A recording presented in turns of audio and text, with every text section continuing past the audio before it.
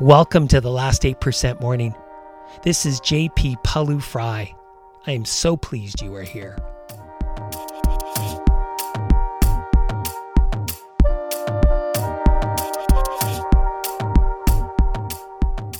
Are you finding yourself more irritable than you want to be? Do you sometimes get tired of not being able to just relax and enjoy more of your moments? If this is the case, know you are not alone. And this is Anxiety Week, Part 2.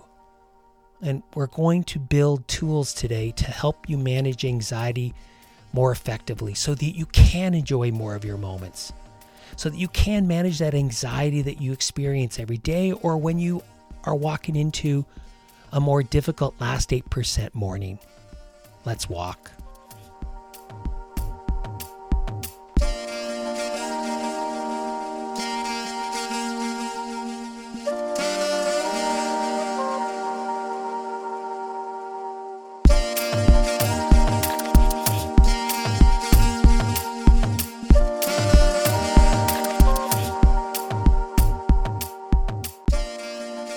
If you're new to the Last 8% Morning, I'm glad you're here.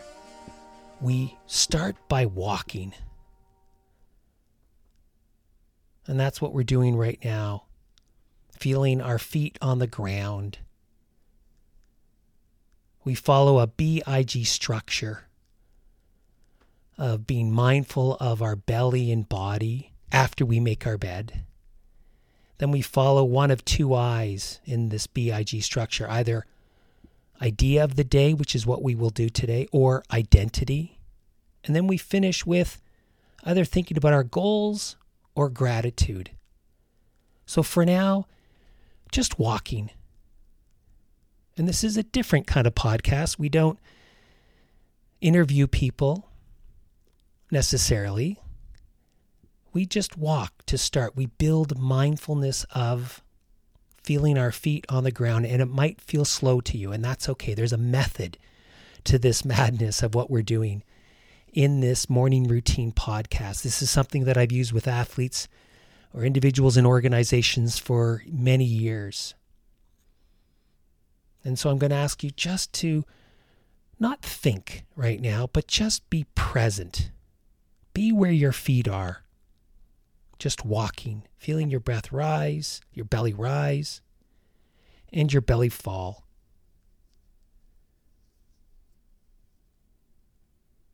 Just bring mindfulness to whatever is your experience in this moment, without judgment, without trying to change it.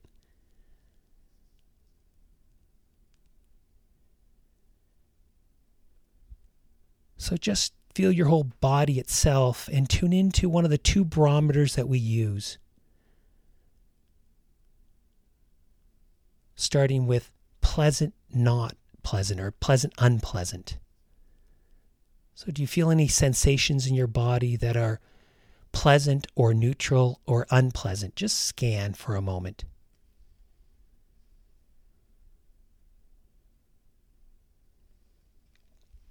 And if you do, just make a note of it. Just be curious about what you feel in that area. And now move to the second barometer that we use. Calm, neutral, not calm.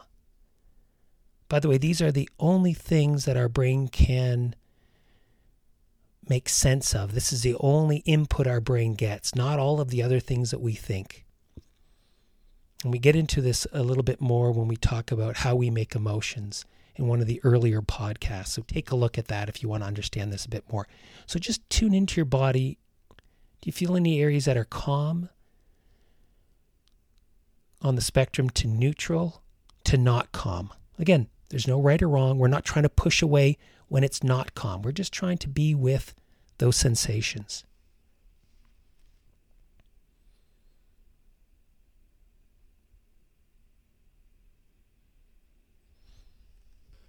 Fantastic. We're going to move right now to our insight of the day because this is another long one. Anxiety Week, there's a lot of content. So as you continue to walk, we're going to be mindful of walking and listening. So what we know is that in order to conquer anxiety, we need to learn how our mind works. And we started that in part 1. We need to become students of human behavior, starting with ourselves. We need to bring a curiosity to our experience about how our brain works so that we can see more intimately what goes on in order to take the steps necessary to change our relationship to them. So here's one of the most important things I've learned over the years. When we have an experience, we push things away we do not like, and we're attracted to things we do like. Big insight, isn't it? You never knew that, I bet. But it's true. We are taught from an early age to change our situation if we're not comfortable. If it's too cold, turn up the furnace. If it's, too warm, turn on the air conditioning. If we're hungry, eat. And this is not the end of the world in and of itself, but it's a problem when it becomes a habit that we have to change whenever we are uncomfortable. And why is that a problem? Because we end up in a constant toing and froing to get things just right. But the problem is that things are infrequently just right. And sometimes, quite frankly, they're not very comfortable at all, or they're just neutral. And what do we do when they're not comfortable or when they're neutral? Well, we try to change it. I get a kick out of watching people stopped at a traffic light who just can't sit there. No, they need to look down at their phone because having things be neutral is insufferable. If you are one of these people, just know you have lots of company, including me. Gosh, sometimes I do it as well. And, what point am I trying to make with this? Well, when it comes to anxiety, we will be feeling a whole cacophony of strong physical sensations, emotions, thoughts. And if we're not careful, we can habitually react to them. Right? We don't want to feel them. So we try to push them away. And when this happens internally, we end up in this loop, this neurological loop that I talked about in the first podcast of Anxiety Week. Go back and listen to that one. But this neurological loop, which is, if you remember, quick reminder, we feel strong physical sensations. Our brain then tries to predict what those sensations mean. Is it good or bad for us? It creates a label. An emotion is what the label is. And at the same time, that voice in our head, the VOH, the voice in our head, which is those thoughts, the commentary, the critic, that starts to spin. And all of a sudden, our body experiences all of this, spits out more cortisol, and we begin the loop again. This is one big loop. It goes around and around and around. And so we need to understand this. That's why, we need to be a student of human behavior in order to interrupt the loop, right? We need to be in wiser relationship with things that don't feel good, right? That, yes, it's uncomfortable, but can we just sit with it? By the way, that's why we do mindfulness. Can we just sit there and befriend and have a relationship with sensations that aren't comfortable, emotions that can normally put us off, or thoughts that rumination, that worry. So where do we start? How do we do this? Well, we need to understand our triggers. And these come from both inside and outside. So outside or external is maybe a person, a particular person, or a particular situation, or being in a certain environment. It could be internal, which are, thoughts about a future event. Because oftentimes we miss that physical sensation and emotion first, and we become conscious when they become those worry thoughts. But what is it? Maybe as a trigger, a thought about a future event, or a thought about something we haven't quite finished? Is it body sensations, or is it emotions? So I want you to just pause for a moment and just think about it for yourself. What are your triggers? And even pause the recording and think about, what are your triggers? What causes you to get into this loop?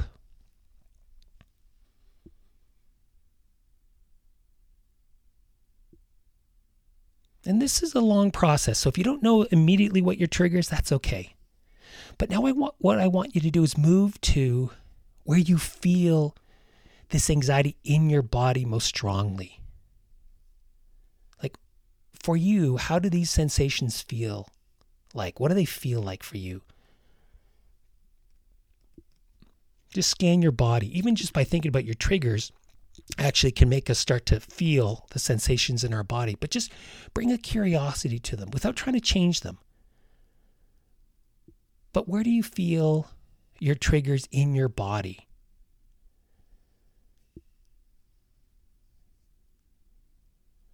Right? So number one, we understand what are our triggers. Number two, where do we feel it in our body? Number three, take a breath right into this part of the body, right where you feel these sensations most acutely. And just be curious about how it feels to breathe into the area. We're not actually trying to change anything by breathing into the area. We're just trying to watch it. Bring that non-reactive, non-judgmental awareness to these sensations. And in fact, what we want to do instead is welcome them, befriend them. And by bringing this non-judgmental awareness into the area, by breathing into the area, we start the process of pattern interruption. We interrupt the loop from continuing to spin around and around and around. The interesting part, I think, as you will see, is if you do this a number of times, you'll start to see that you actually don't need to do anything to break the loop. Because what keeps the loop going is when we are on autopilot. When we habitually react to each step of the loop, from those sensations we feel, to the emotions, the label our brain uses to predict, to the thoughts, the voice in our head, those thoughts that we have going round and round. So we don't actually have to do anything. We just have to bring awareness and just move into our sensations, our physical sensations, without trying to push them away. Right? Simply by bringing awareness, befriending these sensations, we are experiencing a different relationship to them. And we start to see that they are sensations. We start to see them for what they are, just sensations. And we can now start to disidentify with them. What do I mean by that? Well, for a lot of us, and this is kind of step number 4, we don't realize that we are not our anxiety. For so many people with anxiety who aren't aware of the loop, they can't see the difference between themselves and the anxiety. They think it's the same thing. They don't see that anxiety is a process that is happening to them versus it being who they are. And mindfulness breaks this loop and allows us to disidentify with it, which means specifically that we start to see that we are not the anxiety. It might feel like it is, but it's not you. It's a process that can be broken down, and you can see the chain and you can see the loop. And when you can identify just a little less with it, all of a sudden it loses its hold on us. We go from being anxious to just feeling some physical sensations, some emotions, some thoughts. And this is incredibly powerful.